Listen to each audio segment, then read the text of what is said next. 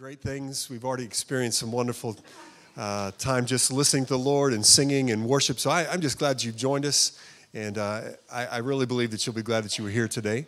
If you've been with us for the last several weeks, as a church, we've been going through the story. We've been taking a journey literally from Genesis. We're going to head to Revelation before it's all over, and we're learning some great things in this overview of the Scriptures. And we're going to pick that back up, but for today, we're going to take a little break with some special guests that we have with us, and I think you're really going to enjoy meeting them. I call your attention again to the info card that you received. On the back of that info card, we always have a space for sermon notes, so if you want to take those out, because you'll be hearing from our special guests in just a moment. And then at the bottom of that, our connection card, not only does that let us know that you were here and we rejoice that way, but on the back, we also give you opportunities that if during the service, especially during this next speaking part, if the Lord speaks to you or you make a decision or you have questions or a prayer request, you can jot that down and also put that in the connection box as it passes around today. So I hope you'll keep that handy. We have special guests today. Some of you had the privilege of meeting one of our guests yesterday. Mrs. Luann Lyons was our special speaker at our ladies' brunch, so give her a hand for that. And it was a great day yesterday. The Lyons are missionaries to Manila, Philippines. And they have the privilege. We have the privilege of meeting them again this weekend, and you all had the privilege of seeing that. The event was wonderful yesterday. All the ladies that came seemed to have a great time. We had great leaders. We had not only the great speaker, but music. Everything was really good, including some guys in dark pants and white shirts. You guys did a great job yesterday. I just want to thank you all for helping with that. So it was just a great day all around, and so today we just continue with meeting the other. Perhaps better half? No, not the better half. The better half was yesterday. That's right. Today we get the other half of the Lyons duo, and it's a wonderful privilege. The Lyons have been missionaries in the Philippines for over 30 years.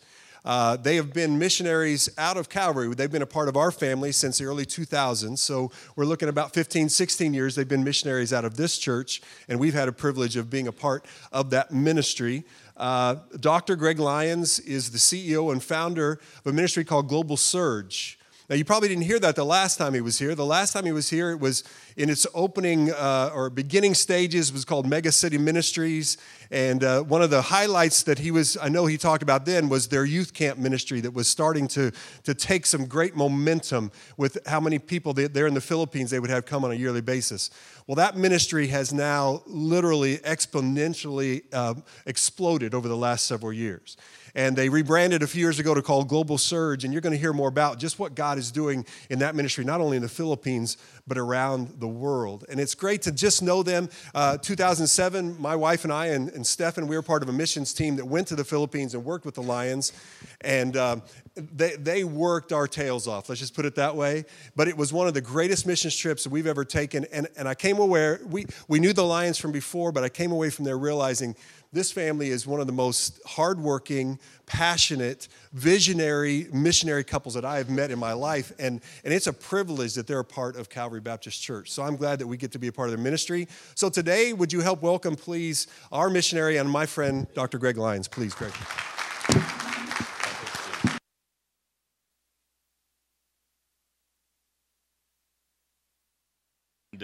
Share a little bit about what God is doing in the Philippines, and now as He has expanded our ministry to other countries in Southeast Asia. I remember when your pastor and his wife and Stephan came over and visited the Philippines, and I tell you what, I put on the very best infomercial that I could to get Stephan over as a missionary, and Carlos stole her away, And so I'm back for another try, okay? But we remember that. It was just a wonderful visit, and we saw God do some incredible things even while your pastor was there. And I've been pushing your pastor to plan a trip from Calvary. Would you like that? Boy, that didn't sound too good. Boy, I don't know. I'm going to ask at the end of the message and see if that does any better there. I've been introduced several ways.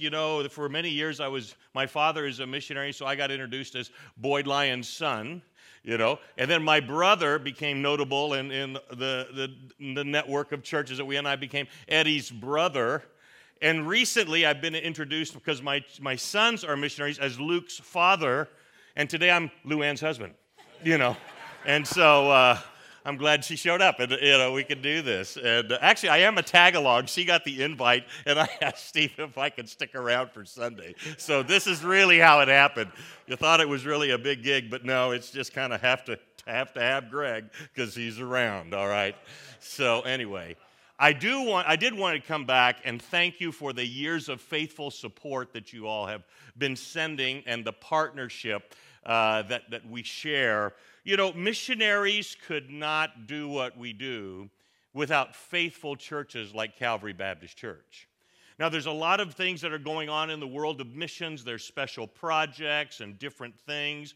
But the truth of the matter is, the backbone of missions is really the churches like your church who faithfully support missionaries like us, that keeps us on the field. The opportunities and the gains that I will share with you today actually really has been the hand of God opening doors, because we have lived on the field and we have given our lives there. When we went to the mission field many years ago, I was just a young man in my mid-20s. Luann and I had 2 children. The oldest was 4 years old. Now it's 30 years later. We've grown. We have 6 children. And this year, we celebrate 34 years of child rearing. And the last one leaves the house, you know. And I tell you what, any empty nesters out there? You know, is it as fun as what everybody says? No? They come back? That's what I heard, you know, after you get rid of them. Well, I guess that's the way it happens. So, turn in your Bibles to Luke chapter 5. I'm going to look at verses 17 to 20. And while you're turning there, just a few things in the back, on the table in the back, is our prayer card. So be sure to pick up one of these and remember to pray for us. These are magnetic, by the way, so make sure you get one. You just go on your way home, stop at Walmart, buy the magnet, super glue it to the back, boom. You got your magnetic prayer card. Then I'm going to be talking about our camp ministry today, and here's a card and a video link on the back. And then Baptist Bible College Asia, that God has just grown through the years, a video on the back there. And then lastly, we have some brochures about an internship program that we do in the Philippines, and we invite young people, seniors in high school that are getting ready to go to college, couples, young couples. Even our most senior intern was 62 years old. Can you believe that? She was a widow, and she came to me at a church in Kansas and said, when I was 12 years old, God called me to be a missionary, and then life happened. 50 years has passed. Do you think God could still use me? So she came over as an intern. Her name was Colette McGuire. She had a master's degree in education. She came and taught in our Bible college and celebrated, 71 years on the mission, went 71st birthday on the mission field, and had a new career serving the Lord. So it doesn't really matter what age, but we have 2 internships available. The regular internship where you stay in the Philippines and serve with our team, and then the Asian invasion where you get to visit 5 countries in the summer. So if you're interested in that, come by, see me afterwards, grab one of those brochures, and we'll be happy to help you. I want to tell a story. This was not part of my message, but I just feel it's important to say here. I call it an insignificant event. My father is a missionary. Boyd Lyons has been a missionary now for over 50 years in the Philippines. So I grew up in the home of a missionary. My father comes from a little town in Iowa called Mark, Iowa. Anybody ever heard of Mark, Iowa? It's a suburb of, Mark, by the way, has 35 people in it, okay? It's a suburb of Bloomfield that has 2,500 people in it, okay?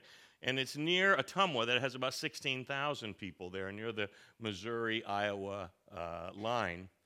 And my father grew up on a farm there in Mark, Iowa. My grandparents lived in the town of Mark. You're going to date yourself if you know what I'm talking about on this next comment. My grandmother ran the switchboard. Anybody remember that? You're old, okay? If you remember that, can I just say?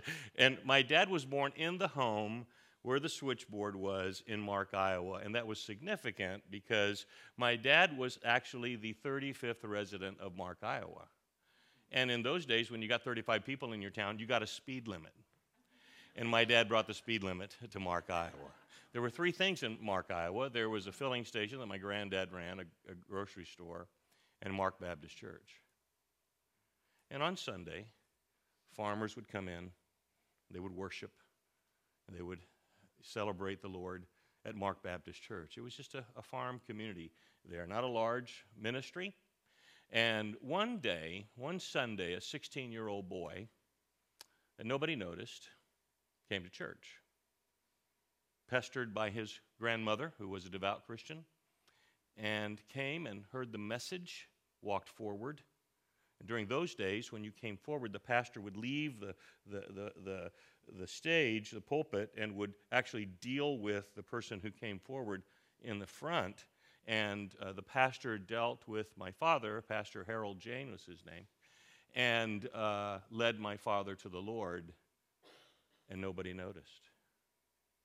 It was just another 16-year-old boy off of a farm, insignificant. But God noticed. And on that day, something happened. A legacy began. My father got called to preach. He went down, left the farm. He was the only child in my grandparents' home. And he left Iowa, moved to Springfield, Missouri, went to Baptist Bible College, and met Donna Chrysler from Detroit, Michigan. Big city woman, colliding with farm boy from Iowa. That collision that occurred, resulted in the Lyons family. Now, if you've ever met my mom, and I don't know if she's ever been here, but my mom from Detroit was bling before bling was bling, okay? I mean, big hair, am I right? Big hair, gold all the way down to her shoes. I mean, she is there all the time, all in every way. And a great lady. And they got together, and they began to serve the Lord. My dad planted a church in Syracuse, New York, worked in a church in Georgia, then became pastor at a church in Bartow, Florida, outside of Tampa. Was there for 4 years, and had 3 children. My brother, my older brother, myself, and my sister were born in Bartow, Florida. And my dad, leading this little Baptist church, had a passion for missions and held a missions conference every year that he was there. And during one of the years, he had the missionary come in, and during those days, they had services every night, Wednesday, Thursday, Friday, Saturday night, and Sunday. And nobody in the church moved. Everybody was very cold.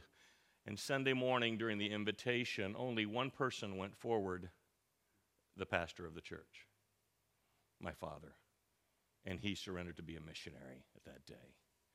Picked up the 3 kids and my mom, moved to the Philippines in 1965, and he served now for 50 years.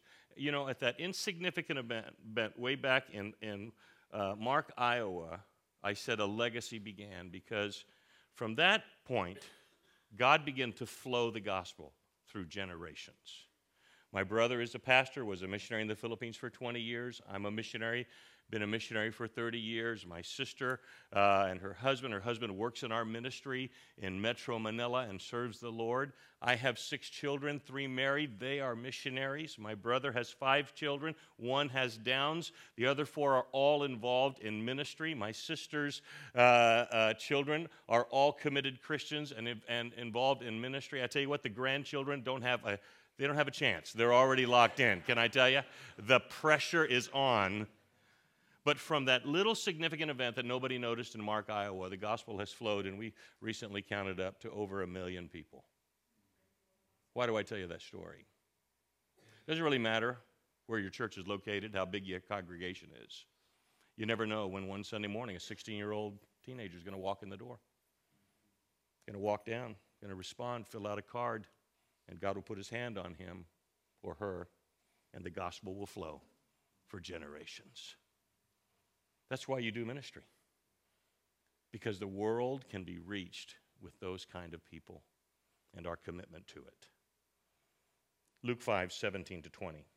Now it happened on a certain day as he was teaching that there were Pharisees and teachers of the law sitting by, who had come out of every town of Galilee, Judea, and Jerusalem, and the power of the Lord was present to heal them. Then behold, men brought on a bed a man who was paralyzed, whom they sought to bring in and lay before him. And when they could not find how they might bring him in because of the crowd, they went up on the housetop and let him down with his bed through the tiling into the midst before Jesus. And when he saw their faith, he said to him, "Man, your sins are given you." Have you ever been in traffic, gone to St. Louis or Chicago? Anybody got into traffic in those areas? Huh? You know, I live in Metro Manila. Metro Manila is a city of 21.5 million people. All right, huge, 50,000 people every square mile. I grew up in the city. I love the city. I love concrete. We were driving out here, by the way. I don't know if you know this. There's a lot of underdeveloped land out here. I mean, you could put condos out here and fill this place up, all right? And in Manila, traffic is legendary. There are 3 traffic death nails that I call them. One is every Friday is bad traffic day because everybody who gets paid every week is out buying groceries on Friday. When Friday falls on the 15th or the 30th, then everybody who gets paid every week and everybody who gets paid twice a month is out buying groceries, on that day, and it's a bad traffic day. And the third traffic death nail is that when it's Friday, the 15th or the 30th, and it rains. And we have typhoons that come through, floods. I mean, I have gotten into a traffic jam. This lasted literally 8 hours on a trip that should have taken me 45 minutes, okay? I mean, when you have to buy gas in the middle of the traffic jam, that's a long traffic jam, okay? Now, when we get into traffic, I think we go through some kind of a metamorphosis, little process in our life. Do you remember the last time you drove up, to the big city and you got in there?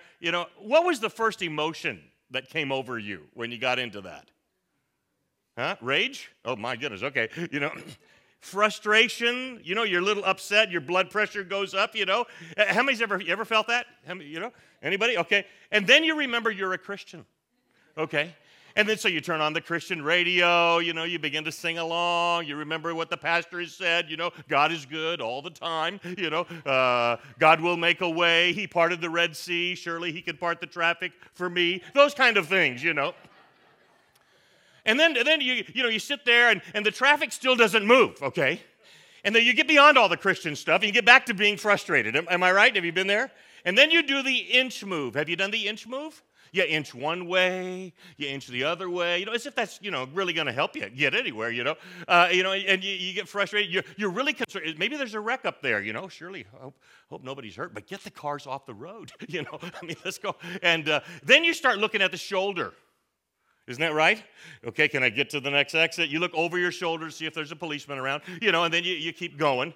And ultimately, you go through this whole process, but if you have to get there, maybe you're catching a plane, maybe it's a job interview, maybe it's something very, very important, and you just get into that traffic mode, you get so frustrated, you finally just get to a level that I call the whatever it takes mentality, that you just kind of decide that I'm going to gut it out. It doesn't matter how long, how hard, how frustrating, I'm going to get there. That whatever it takes mentality. Can I say this? If we're going to reach the world today, we need to get to that mentality.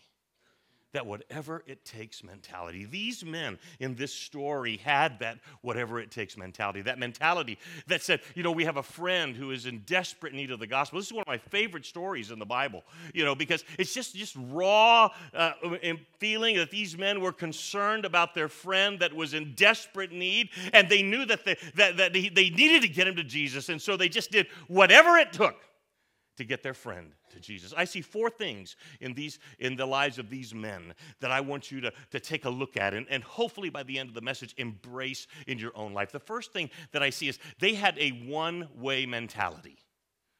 I mean, if you notice, they just get their friend, they make a beeline for Jesus, and they said, Jesus can change this guy's life. Let's get him to Jesus. The Bible says it in this way, John 14:6, I am the way, the truth, and the life.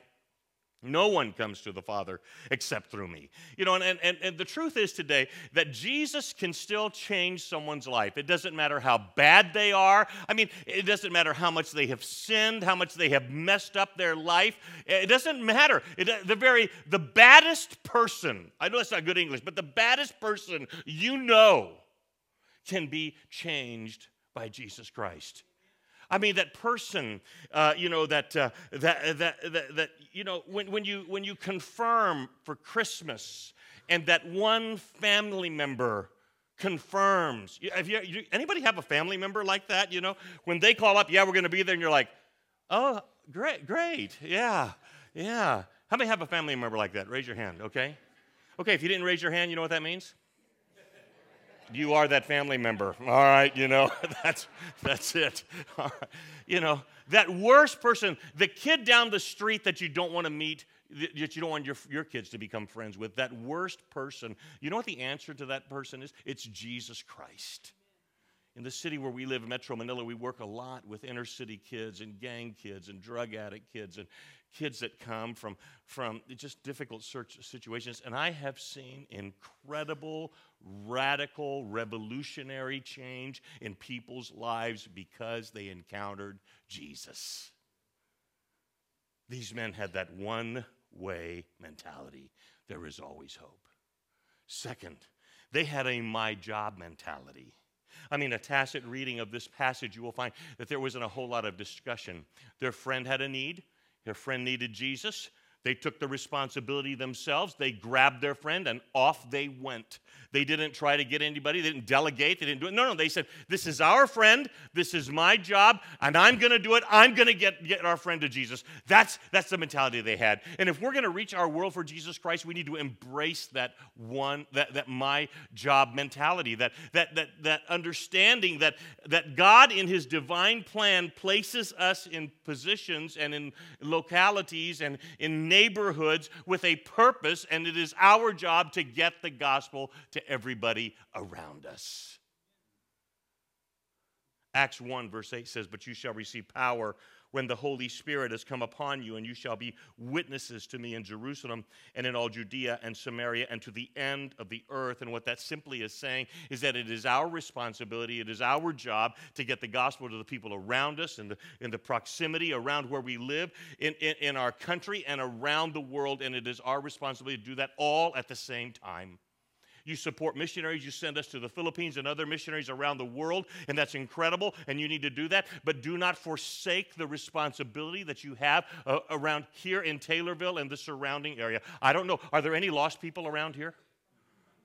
Are there any people that need Jesus, whose lives are really spiraling out of control? And it is your job. I have to depend on you to reach these people with the gospel of Jesus Christ, the same way that you would depend on a missionary to do the work in another country.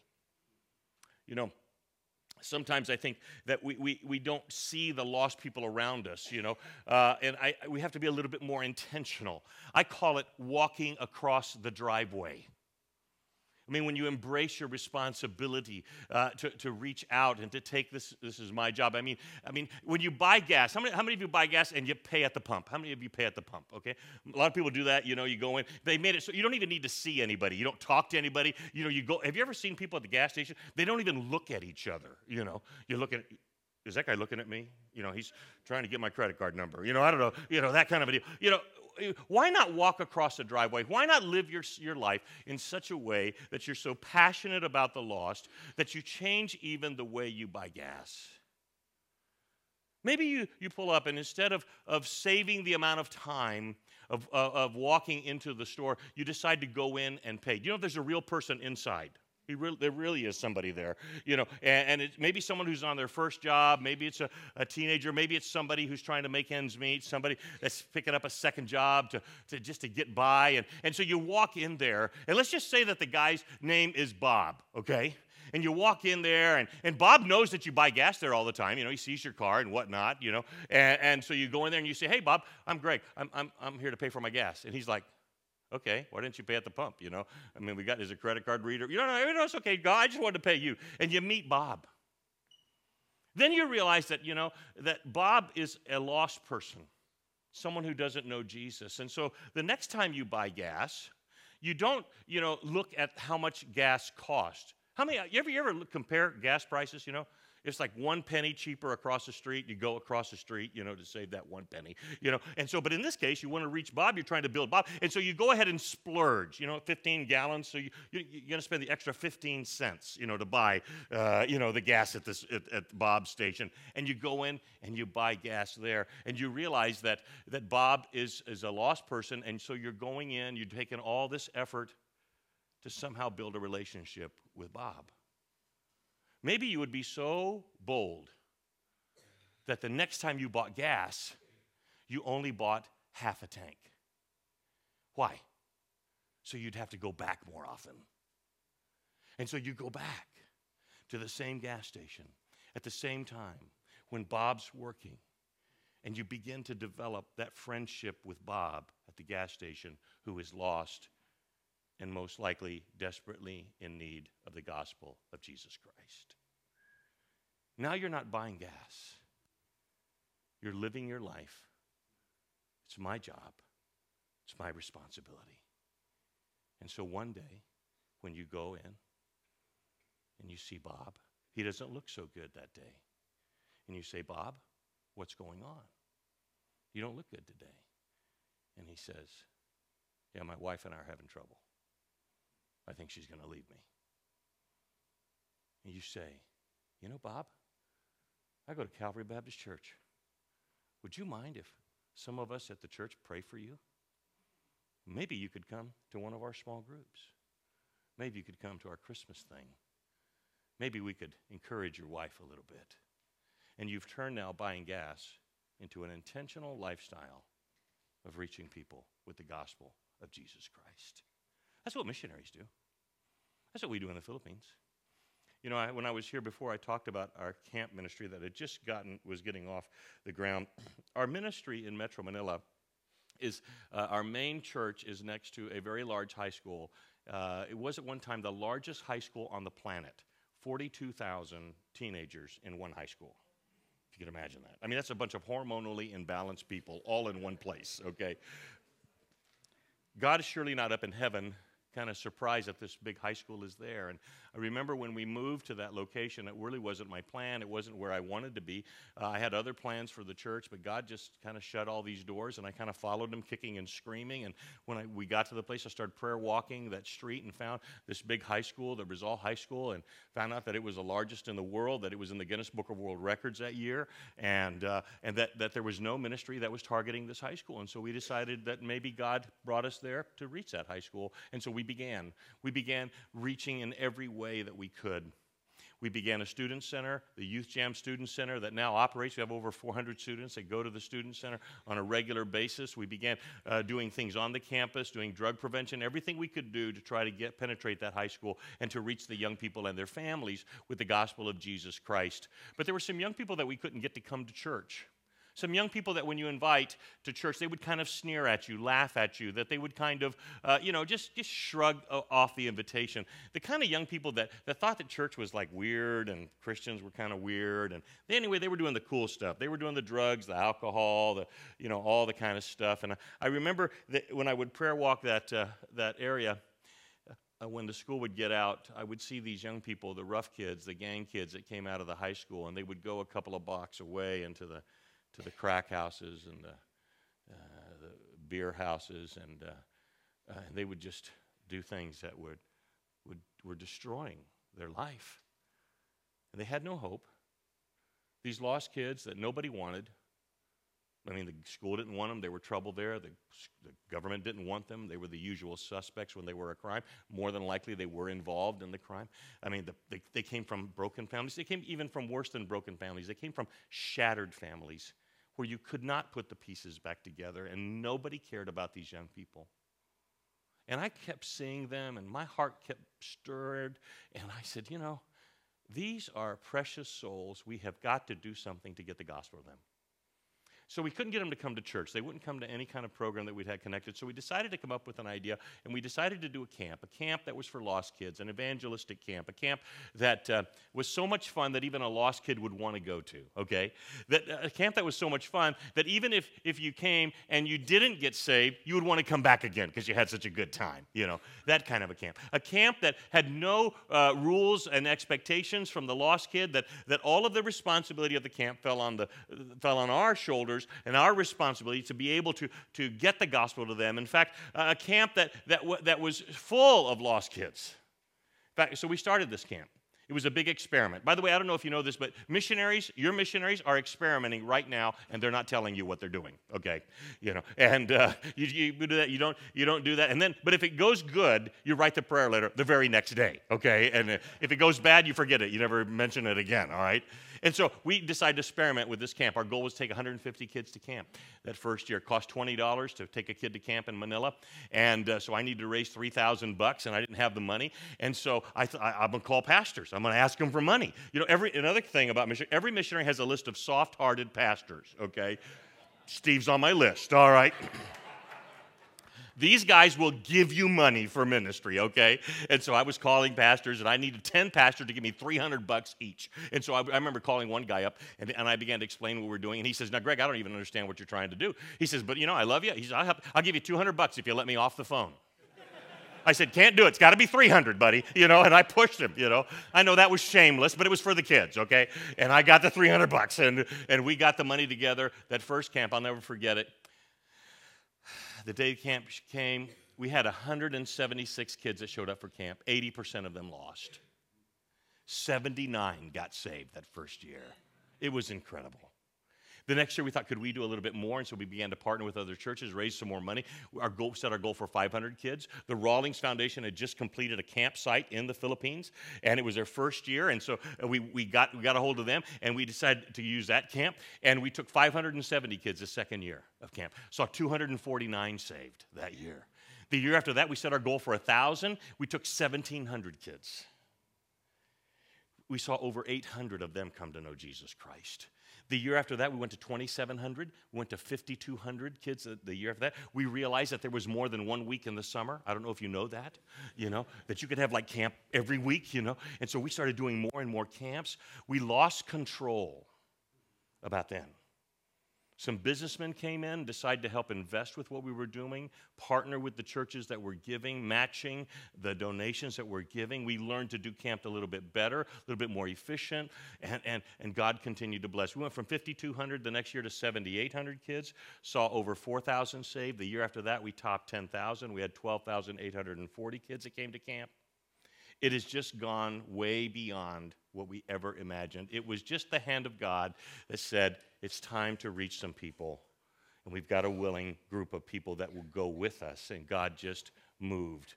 The camps went over 25,000. And for the past few years, we have been able to reach over 100,000 young people in 1 year with the gospel of Jesus Christ. God's good. I brought a quick video to show. Would you like to see what camp looks like in the Philippines? A quick video of camp 2016. This year, this is what happened at camp.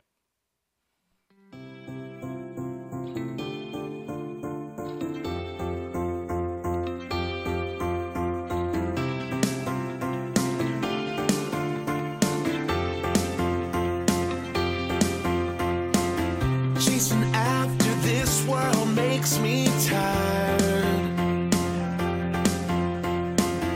Praising my own name leaves me dry.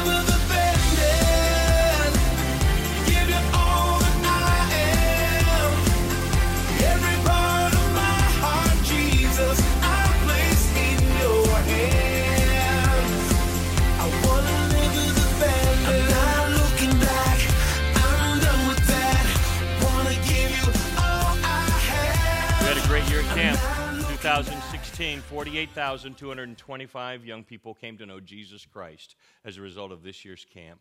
God is good. Can I say this? Calvary Baptist Church has had a part in every soul saved this year because of our partnership. When we get to heaven, we're going to have a party, okay? You going to be there? I hope so, When you get there, look me up. I'll be there, all right? I'll be that handsome guy in the corner, okay? With a bunch of Filipinos that made it to heaven because of your giving. That's because you've embraced that my job mentality. These men had that. Not only a one-way mentality, a my job mentality, they had an overcomer mentality. I mean, read the passage. What happened? They got their friend. They take him to Jesus. They show up at the house. The house is crowded. They can't get in. Now we don't like crowds. Am I right? I mean, everybody. The United States has their own personal space. Just look at the way you're seated here today. Everybody's got a little space. You want to make someone uncomfortable? Scoot over. That's all you need to do. And so these guys, they showed up. It's crowded. What do they do? What their options? Let's check Jesus' website. See what he has the next day. See if it's kind of a low day. No, they didn't do that. They crawled up on the house and tore the roof apart and put their friend down. I mean, they were overcomers. Can I say this? Sometimes I think that we're a little weak in this area when it comes to evangelism, when it comes to telling people about Jesus Christ. I mean, have you ever thought about what it takes, to take you out of the game of evangelism? I mean, is it somebody you work with or somebody and all they have to say is, listen, I don't talk about politics and religion. And you say, okay. I mean, are we that easy? I mean, is that all we need? I'm not going to talk about it. I mean, you're going to let their soul go without the knowledge of Jesus Christ simply because they don't want to talk about it? I mean, when can we be overcomers? There's this Staples office store. They have this button, that was easy. Have you ever seen that? I've got one on my desk. You just hit it. All the problems go away, Can I tell you what? The devil has another button. It's the I gotcha button, okay? And the devil knows where your secret sin is and where your weakness is. And every time you start to share the gospel, you start to go down and take the risk of taking another step in ministry and committing your extra time to doing something for the Lord, the devil will just hammer on that button and try to take you out of the game. I mean, how many of you have ever, now be honest, okay, nobody lie here. How many of you ever had an argument or a fight with your wife or husband on the way to church? Anybody ever? Well, okay, yeah, there we go. Ouch. Wasn't today. Okay. I mean, and then you're pulling up here and you're like, okay, we're almost at church. Okay, babe. You get ready, you pull in the parking lot, and you practice your smile, and you come in the door together, and everybody says, "Hey, oh, great," and you were like pulling each other's, hair out in the car. Anybody's ever done that? Come on. Why is it that the kids, and I don't know about your kids, my kids may be odd, I don't know, but why is it the kids that Saturday night and Sunday morning, they seem to be the naughtiest of all week? Anybody got kids like that? Don't point. Okay. Okay, there you go. Oh, boy, okay. I mean, why is it that happens, just on the weekend? You know what's going on? The devil is trying to take you out. So you come to church and you're like, the music's too loud, it's too cold, too hot, the carpet doesn't look right. And it's really nothing about that. It's all about the devil hitting your button. When are we going to say to the devil, not today? Not today. You are not taking me out of the game today. I don't care how hard it is, I'm going to get the gospel to somebody. I'm going to do something for God. I don't care how hard. Do we really think that getting the gospel to people was supposed to be easy? It's never been easy. It's a battle. It's a war. Satan is fighting hard, and we must be overcomers to do it. When you give to missions, it doesn't mean that, I hear all the stories about, you give to missions and all of a sudden your income goes up twice as much. It happens to everybody's ever heard testimonies like that, Doesn't happen to me, I tell you what, I keep looking for that extra $100 that blows across the gas station pump, Well, it doesn't happen to me. I just learned to give it to God because that's what I need to do. We just have to be overcomers. Our team took the camps to a country called Pakistan a few years back.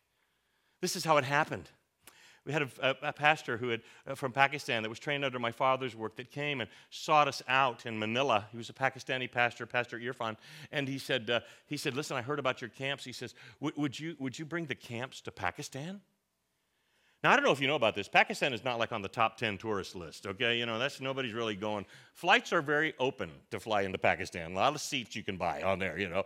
And so when he said that to me, being the great spiritual person I was, I said, no, Pakistan, no.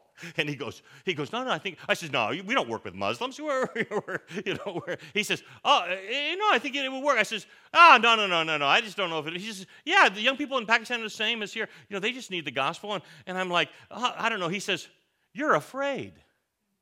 I said, I am not afraid. Is it safe there? You know, I mean, and he said, why are you asking me this question? He says, I said, I got to tell Luann something, got to tell the wife, is it safe or not? She's got to ask. And he says, well, let me ask you a question. I said, okay. He says, are you in God's will? Now, come on. That's like the nuclear question. What are you going to say? No, I'm blatantly out of God's will. Of course I'm in God's will. He said, why don't you stop asking me all these questions and why don't you pray about it? Oh. Don't you? Those kind of people just kind of, And I said, okay. The truth of the matter is I didn't need to pray about it. God had opened a door. And so we got our team together, and we went into Pakistan. I tell you what, that changed my life. To walk with the very few Christians that are in Pakistan, in a country where you are hated every day simply because you believe in Jesus Christ, where your children are picked on every day simply because you believe in Jesus Christ. When I walked with the believers in Pakistan, I felt so ashamed. I felt like I was just a shallow Christian that didn't understand what commitment was. And so we took our team of Filipinos into Pakistan, and we held camps for the first time. About 6 years ago is when we did this. First time a set of camps that we had 841 kids, if I'm not mistaken, that came to the camps, a series of 4 camps over a week, and we saw 189 of them get saved in Pakistan. It was incredible. Yes, give it up for God. I mean, and the next year we went back, we took over 2,000 kids. This year, April, I was in Pakistan with our team. We have now planted 3 churches in Pakistan as a result of the camps. We took 11,000 kids to camp this year and saw 5,000 saved in Pakistan. That's overcoming. Can I tell you that? You have a part in that as well. I mean, not very many people even want to go to Pakistan. By the way, we're going back next year. If you want to help, you come over to the Philippines. We'll try to get you in through our contacts. We're raising money to take kids. My goal, this is a huge goal, okay? My goal is to take 50,000 kids to camp in Pakistan.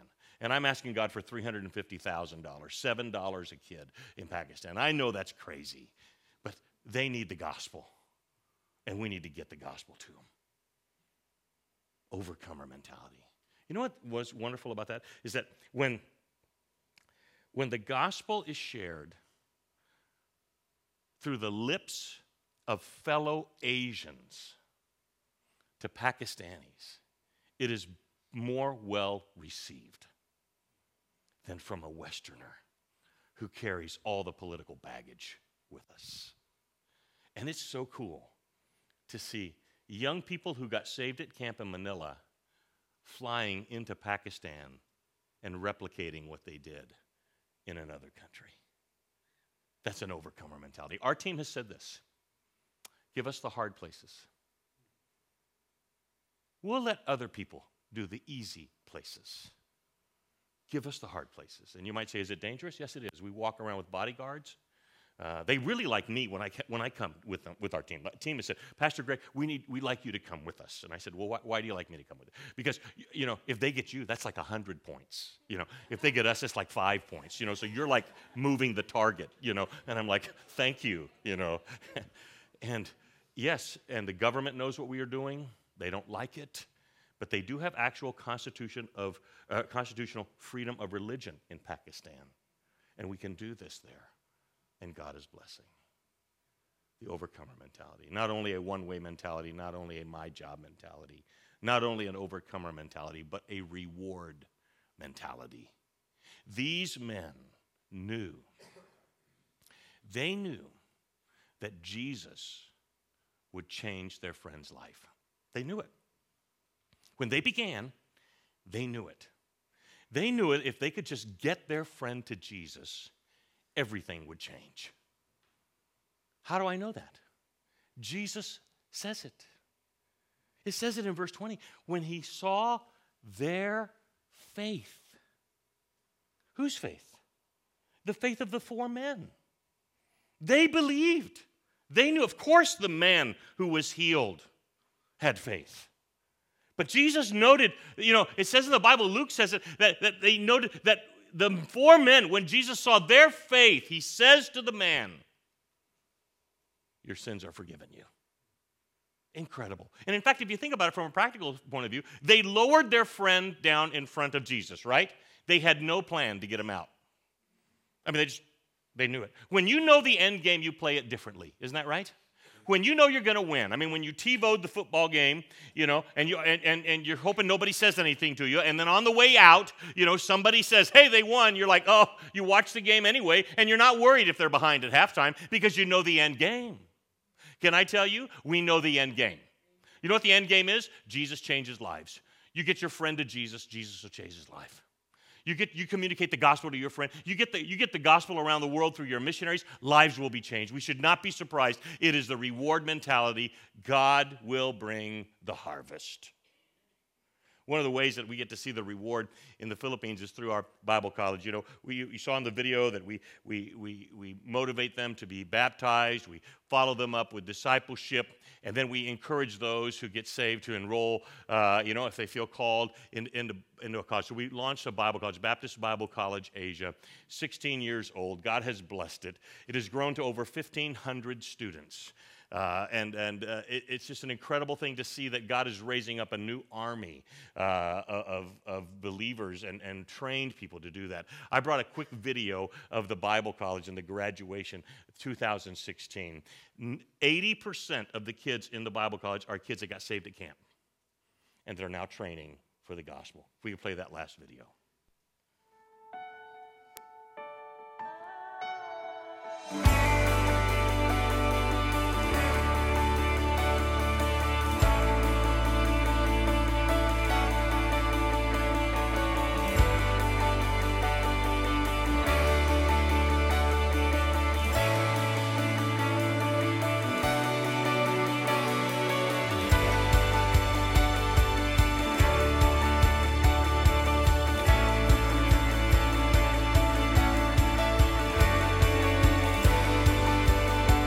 God would send you to where he desires to send you, that you would go loving God, loving each other, and reaching out with that love to a lost and dying world. And so I say to you today, congratulations.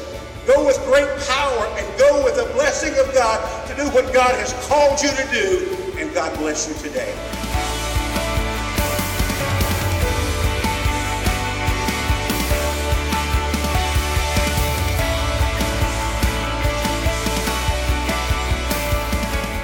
I charge you today to leave here with a burden, a cause, and a desire to reach your world for Christ. I charge you to live a life of faithfulness to God and His church, serving and living out the ministry training that you have been given.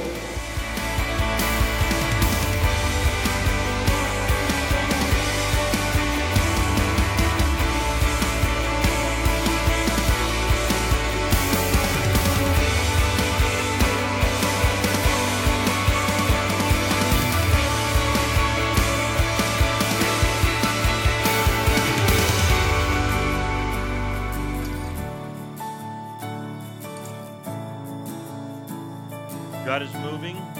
God is doing incredible things. He's doing incredible things all around the world. I believe that God is going to do incredible things here in Taylorville, Illinois. You know, I've enjoyed your service so much. Even, before I got up to speak, I was standing there, thinking, everybody in this city ought to want to come to this church. I mean, what God is doing here is unique. And so I want to just challenge you today to do whatever it takes to stretch, to go that extra mile, to walk across the driveway, to give your pastor a problem. And the problem is, fill up all the seats in the auditorium and make him preach 3 times every Sunday, all right? Yeah, let's let him do that. He would do that. I mean, God has not put your church here in this city just to be another normal, common church. God has a great plan for you. God has assembled people, committed people, a team, and I believe that God has great things in store. But it will only happen if you commit to the whatever it takes mentality, the one-way mentality, the my job mentality, the overcomer mentality, and the reward mentality. Would you bow your heads? Maybe you're here this morning and you would say, Greg, I need that kind of mentality in my life. Maybe you've been a Christian for a long time and it's kind of become humdrum, kind of become routine, and you would say, Greg, I needed this morning. I need to find my Bob. I need to find that worst person that I know, and I need to get the gospel to that person. And you would say, Greg, would you pray for me? I want a piece of that action. If you're here this morning and you're willing to embrace the whatever it takes mentality, would you just raise your hand and let me pray with you this morning? Yes, there are some. God bless you. Others, yes. Thank you. Thank you. All over the auditorium. Thank you. Father God, I thank you for this great church, this great pastor, and what you're doing here. I sense that there is something uncommon here, that you're just about ready to break this thing open even bigger than what they think. So, Lord, I pray that you would rally your family here to reach the people who are desperately lost in this area. Bless them as they give to missions and as they reach out and continue to use them here. In Jesus' name we pray. With our heads bowed and our eyes closed, let me invite you to just stand with us for a moment. As we stand together and we consider what God has said to us today, I want to give you an opportunity just to spend some time talking to Him. Of course, you can pray right where you're standing. That's fantastic. But I have a feeling God's been speaking to some of us today, and maybe it would be a great step for us to just come here to the front and just commit that whatever it takes mentality to Him. Or maybe you're here this morning and we've talked a lot about knowing Christ and knowing a change of life, and maybe that's why God brought you here today, because you'd want to know what it means to truly know Him as your personal Savior. So Chris is going to begin to sing in just a moment. As he does, I invite you just to pour out your heart as God has led you to do, and if that means coming forward, just meet me right here, and make sure I have someone to pray with you if you'd like, or you can just come and pray here at the front, and let's truly commit that as a church. Whatever it takes, God, we're going to do what you've called us to do. As Chris begins to sing, let's take this time to pray to Him today.